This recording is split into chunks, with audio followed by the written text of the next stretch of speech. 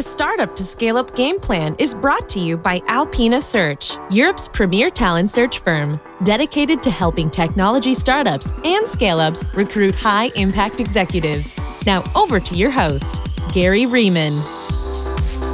I'm delighted to welcome Christian Owens, founder and CEO at Paddle, to this week's show.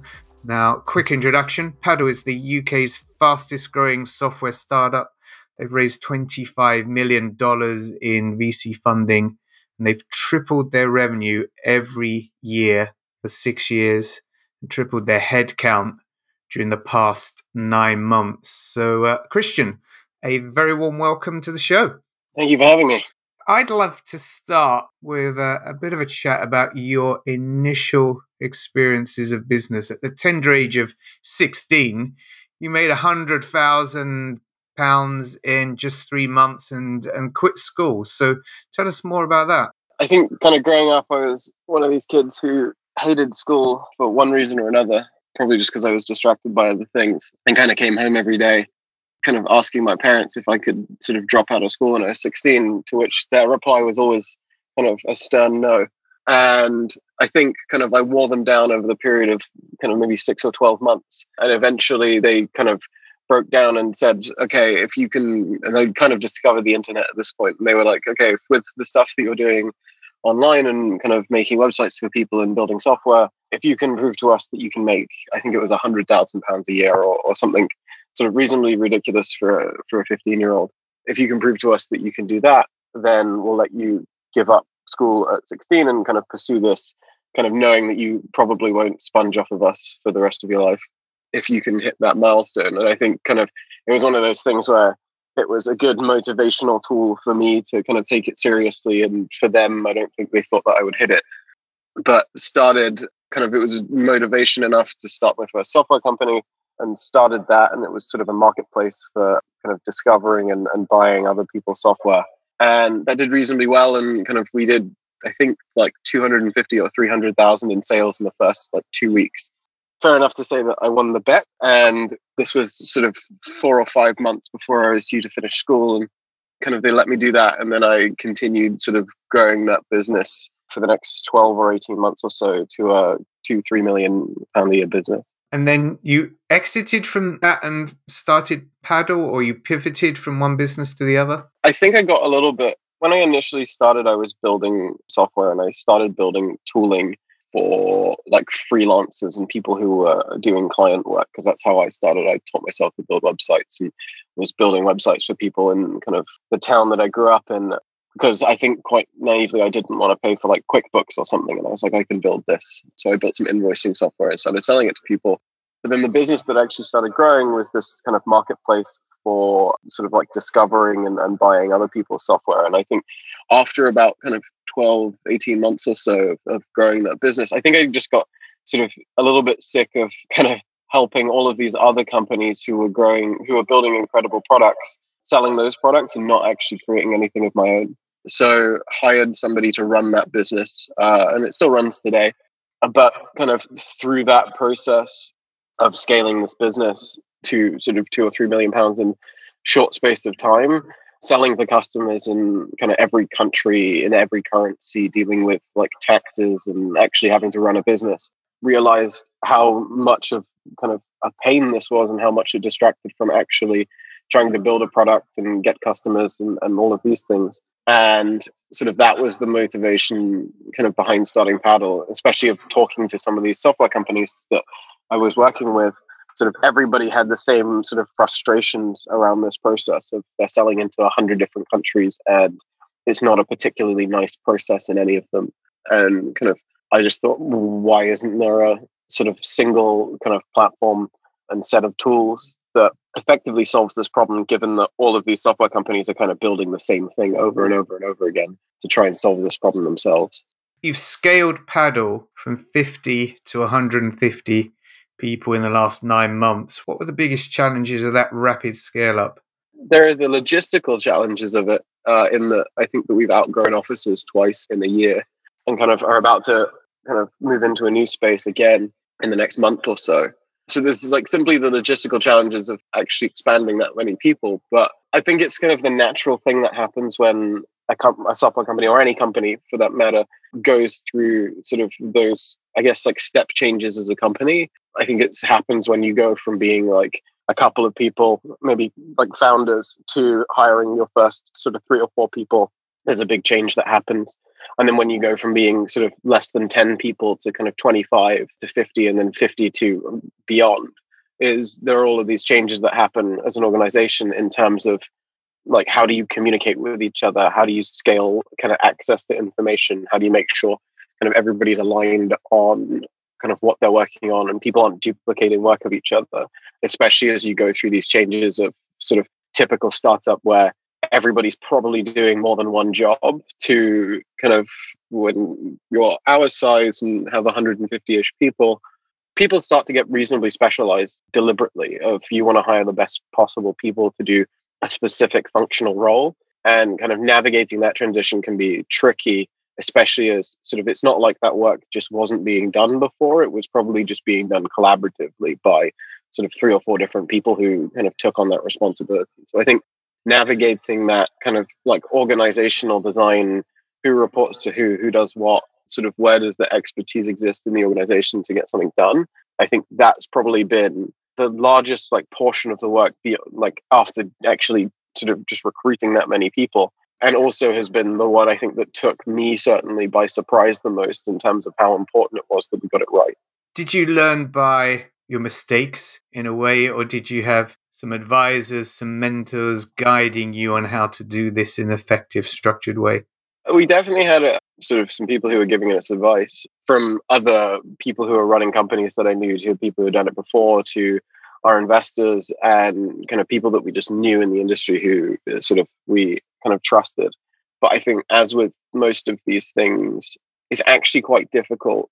Sort of there's quite a few, but it's actually quite difficult to find the people within an organization who is like tripled in headcount from sort of 50 to 150 people in 8 or 9 months, and actually can give you a candid look into like, here's all the stuff that's going to go wrong in that process, and here are the things you should optimize up front, and equally here are the things that you should sort of actually just react to when they break, because they're going to break in different ways in different organizations, and you're going to be at different stages of sort of how much you've developed things like communication internally. I think very much sort of a process of, I think, like guided trial and error. We had some sort of low hanging fruit that we were advised of, sort of these things are going to become challenging. But for the most part, it's been like reacting to sort of situations that occur, and then also kind of trying to be as transparent as we can internally about the whole process, and open to feedback, and kind of taking thoughts and ideas and suggestions and frustrations from people who are in the organization, and sort of kind of fixing them in real time as they come up. Staying with this topic of scaling rapidly, a lot of startups and scale-ups struggle to position themselves in the war for talent ahead of top brands like Google and Facebook and Amazon. So how have you positioned Paddle as the employer of choice? I kind of think about this in a couple of ways. One is inherently the problem that you're solving, if you're really passionate about it, and actually sort of striving to, I guess, make the change in like whatever area of business or the world that kind of others might find exciting. I think just being both inwardly and outwardly kind of passionate about it as a topic, you will naturally attract other people who are kind of passionate about that topic. And for a lot of people, kind of in the general sense of things, if you describe our business about billing and taxes and sort of how we help with all of these sort of more boring operational aspects of running a software company, and sort of provide a platform and tooling to deal with that, for a lot of people, that's going to be kind of incredibly unexciting. But then equally, for a different kind of cohort of people, it's going to be incredibly exciting in the thing that they're really interested in. So I think that's one, is sort of actually just being really honest. If we try to portray this as the most exciting consumer startup in the world and then tried to attract those people, maybe we would succeed in pulling the wool over people's eyes in the short term to attract the talent, but then we're not going to retain the talent. So I think being inwardly and outwardly passionate about the problem that you're trying to solve is one really important thing. And then I think the other one is just build a really nice place to work. And I say that knowing that a lot of companies, especially in tech, try to achieve that through quite superficial things of free lunches and massages and sort of whatnot. And sure, that stuff does help. And kind of if you have the resources to do so, do so. But I think it's much more, the thing that attracts people much more, certainly that we've found, is putting real emphasis on things like individual progression and learning and making budgets available for people to sort of develop as both professionally but also personally. And I think that if you were to come in and talk to any of the people here, I think probably within the first sort of 2 or 3 reasons that they say that they like working here is to do with the emphasis that we put on individual learning development and the resources that we kind of allocate for people to spend on that. So instead of having a pool table or a football table in the foyer, you're spending money on each individual's training and development. Yeah, and also if you've been in a company that has a pool table in the lobby, you'll know how annoying that is in terms of like how loud it is. And sort of, it's great to have that stuff. And like we do some of the like sort of superficial things that people like as well. Like we have massages, I think once a month, and we do like weekly yoga classes, and sort of we do the catered lunches and all of that stuff.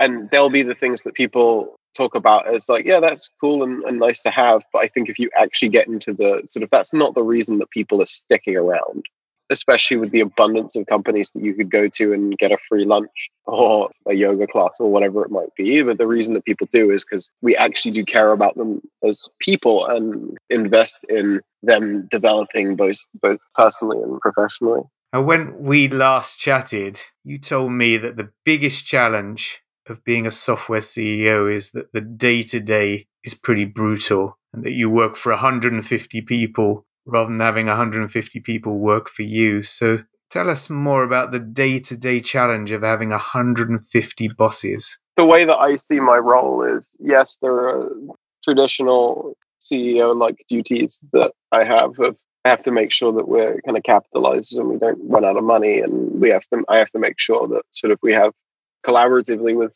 sort of my exec team, make sure that we have direction and we know what we're focusing on, and immediate issues in things like product and go-to-market are addressed. But equally, I see myself as kind of, in many cases, organizational kind of lubricant, if you like, of sort of, I'm the best placed person in a lot of situations to help unblock an issue. Be that because I have the benefit of 6 years of context of thinking about and trying to solve the problem that we're solving every single day. Be it because between myself and Harrison, my co-founder, sort of basically every job that anybody has here, we've done at some point, probably badly, but we've done it at some point. And also in a lot of cases, as much as you kind of push collaboration and input from people and give feedback and kind of let people work autonomously, sometimes it's helpful to have sort of somebody or a group of people that everybody can kind of sense check ideas against, be it from a, have we actually tried that before? And sort of what did we learn from it last time? So I kind of see myself as just, most of my time, it's just making myself available to solve issues. And at the end of the day, anything that goes wrong is ultimately my fault, be it from somebody internally being unhappy for whatever reason, to a customer being irritated with us, to sort of something kind of on the technical side breaking or being late. Ultimately, however way you reconcile it, at the end of the day, it's my fault and it's my problem to fix in one way or another.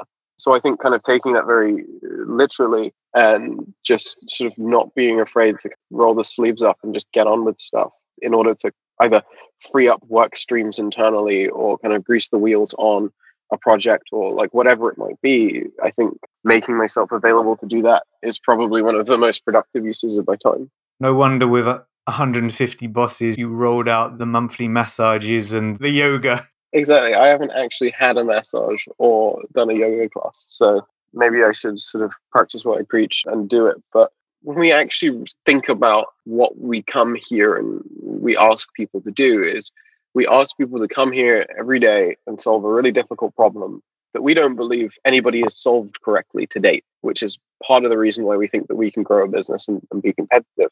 So we're asking people to do really hard things and also dedicate a significant chunk of their life to working here and doing these things. And I think the minor expense that is sort of health and well-being and things like that. And we do things like we have like mental health coach who comes in once a week and kind of does sessions with people like one-on-one.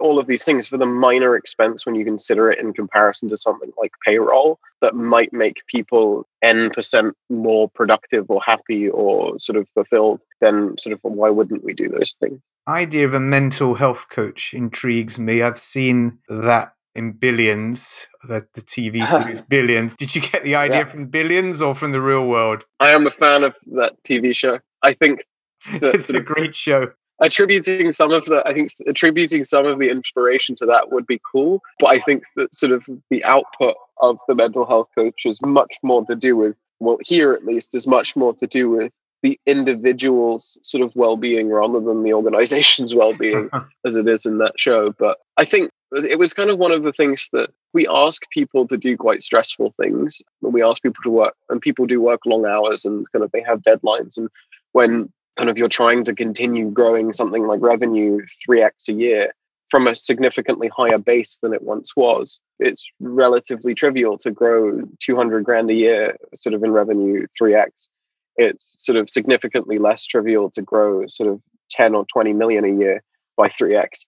So asking people to do those things is significantly stressful enough that I think providing people with a kind of safe outlet to sort of release and actually voice issues, and it's all private, none of it comes back to us, and sort of we do it all completely independently of the organization, is sort of just a helpful outlet for people to keep them mentally healthy while they work here. Great idea. Now, how is your approach to fundraising? For example, the types of investors that you prefer to engage with. How has that approach evolved over time? We've raised $25 million to date, which is still quite staggering when I actually say it out loud. And initially kind of started with, when first started the business, didn't need the money. Like we raised, the first round that we raised was 150K and didn't necessarily need the money to start the business, but wanted to raise money from somebody who'd actually run a business before. I was 17 at the time, had never really hired anyone, and had ambitions to grow sort of a really large organization and solve a big problem. So the first fundraising that we did was very much out of, I want to raise it from an individual who's run a company at some kind of scale, and met a guy called Mark Pearson who'd done just that, and sort of ended up raising the money from him in a couple of days. And I think it was sort of one of those sort of ask for advice, get money type situations. And sort of we didn't actually go out to try and raise a round. I remember the first time that we actually did go out and try and raise a round, which was our Series A, where we raised 3.2 million, was a reasonably atypical experience in that we ended up raising it from somebody that we'd known for a while, who happened to kind of move between funds and sort of brought us into the fund that he moved to. But that was very much the first time that we'd actually gone out and tried to run a process. And we met with maybe 30 or 40 different funds. That's one of the things that's sort of most significantly changed throughout the process of raising capital over the years is, and I think it's a difficult mindset to shift in a lot of founders and entrepreneurs, is sort of the first real fundraising experience that we had was one of going out and kind of pounding the pavement and sort of speaking to 30 or 40 different people and going reasonably deep in those conversations with those 30 or 40 different people over, I think, a 2 or 3 month period of time. You're spending pretty much all of your time talking to people and raising money and sort of telling the same story and kind of vision and everything over and over. I was fortunate to realize quite quickly that speaking to sort of like fellow founders often isn't the case. As we've progressed since then and gone on to raise 20 something million more across a couple of rounds, the thing that I realized was two dynamics change in that situation. One, the stakes are higher in terms of the amount of money and the amount of risk that you're asking an investor to take is multiplied. So that you have to be mindful of that. But equally, sort of the certainty of execution and the expectation from them is also higher. When you think like one of those things is something that goes for you in a process, and one of the things is something that goes against you in the process. In terms of with the increased expectation, you only get that from historical execution. And if you've been fortunate enough to execute well, the sort of the tables of kind of leverage that you have in a fundraising situation probably flip from being the company that has to go and meet 40 or 50 different people and tell the story over and over again with sort of limited track record to probably trying to be more strategic about who you talk to and who can add value in terms of the next milestone that you want to hit post fundraising.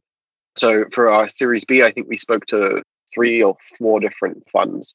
Only maybe 2 of them kind of we actually really went deep with before deciding on who we would go with.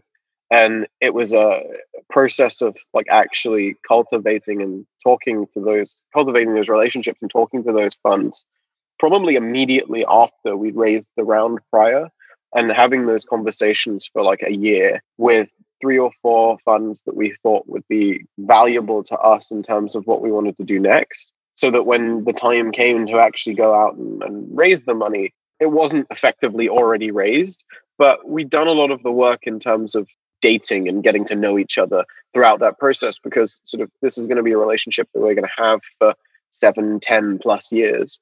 So actually spending the time over a year of going to coffees and lunches and catching up to build a relationship with somebody who you're then going to eventually ask to give you potentially tens of millions of dollars, I think is a much more prudent way of going about the process than being complete. It's important to have like heads down execution time in the interim between rounds, but rather than complete sort of radio silence and then you only pop up for kind of 2-month periods of time when you actually want to go and raise money, I think it's counterproductive to actually being able to, one, get the best possible people who can add the most value during that aren't just capital, but also I think kind of takes the pressure off in that when we raised our Series B and we were talking to kind of 2 or 3 funds who we'd been in like light touch conversation with for a year, instead of that process taking what we thought would take 2 or 3 months again, it took 2 or 3 weeks.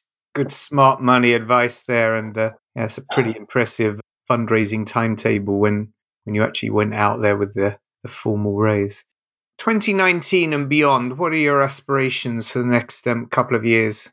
I think it's mostly around how do we continue both the trajectory that we're on in terms of we've been fortunate enough to kind of execute well and grow pretty well over the last several years. So I think continuing that just from a pure execution numbers perspective, we've been reasonably fortunate in kind of, it didn't feel fortunate at the time, but we've been reasonably fortunate historically to be kind of building a very, very different way of solving this back office billing taxes issue for these software companies, which historically has meant kind of it's been quite difficult because a lot of our sales process or marketing or go to market has been very educationally driven.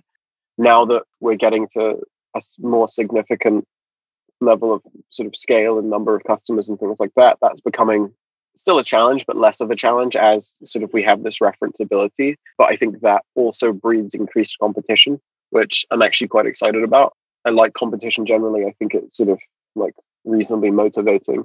Sort of, I think that's going to be one of the things that's sort of different. I think it's going to be less of an educational kind of process as we get more reputation and more brand, but sort of slightly more of a competitive process, which I'm excited about. But it's mostly about like, how do we continue this sort of the same level of agility that we have sort of from a product side of things and the same level of execution that we've had from a sales and marketing side of things into the future, where the numbers are bigger, the stakes are higher, and kind of all of these things hopefully compound to make kind of ultimately a much sort of bigger, sort of stronger, more resilient business 24, 36 months from now. Your parents, they inadvertently prompted your adventure into the world of being a tech entrepreneur. Are they still carefully watching what goes on? Are they showing lots of interest? Are they even involved in the business in some way? Or are they just keeping a distance but happy that you're being successful? I think early on, they've always been sort of incredibly supportive and partially keep a watchful eye, especially like my dad. My mom actually works here. She's in our people team and sort of has been a member of the team basically since day one. I don't actually see her that often now in the office because there's so many people and we're all in different ends of the building and kind of meeting rooms and things like that. But no, it's still incredibly supportive and sort of hopefully will continue to be long into the future. all those free massages are obviously doing the trick, even with your parents. Christian, it's been a real pleasure having you on the show today. Thank you so much for sharing so many insights that I'm sure will inspire and guide many other young up-and-coming entrepreneurs. Thank you for having me. It's been great. This episode of the Startup to Scale Up Game Plan was brought to you by Alpina Search. Head over to www.alpinasearch.com for advice on scaling your technology startup and recruiting high-impact senior talent.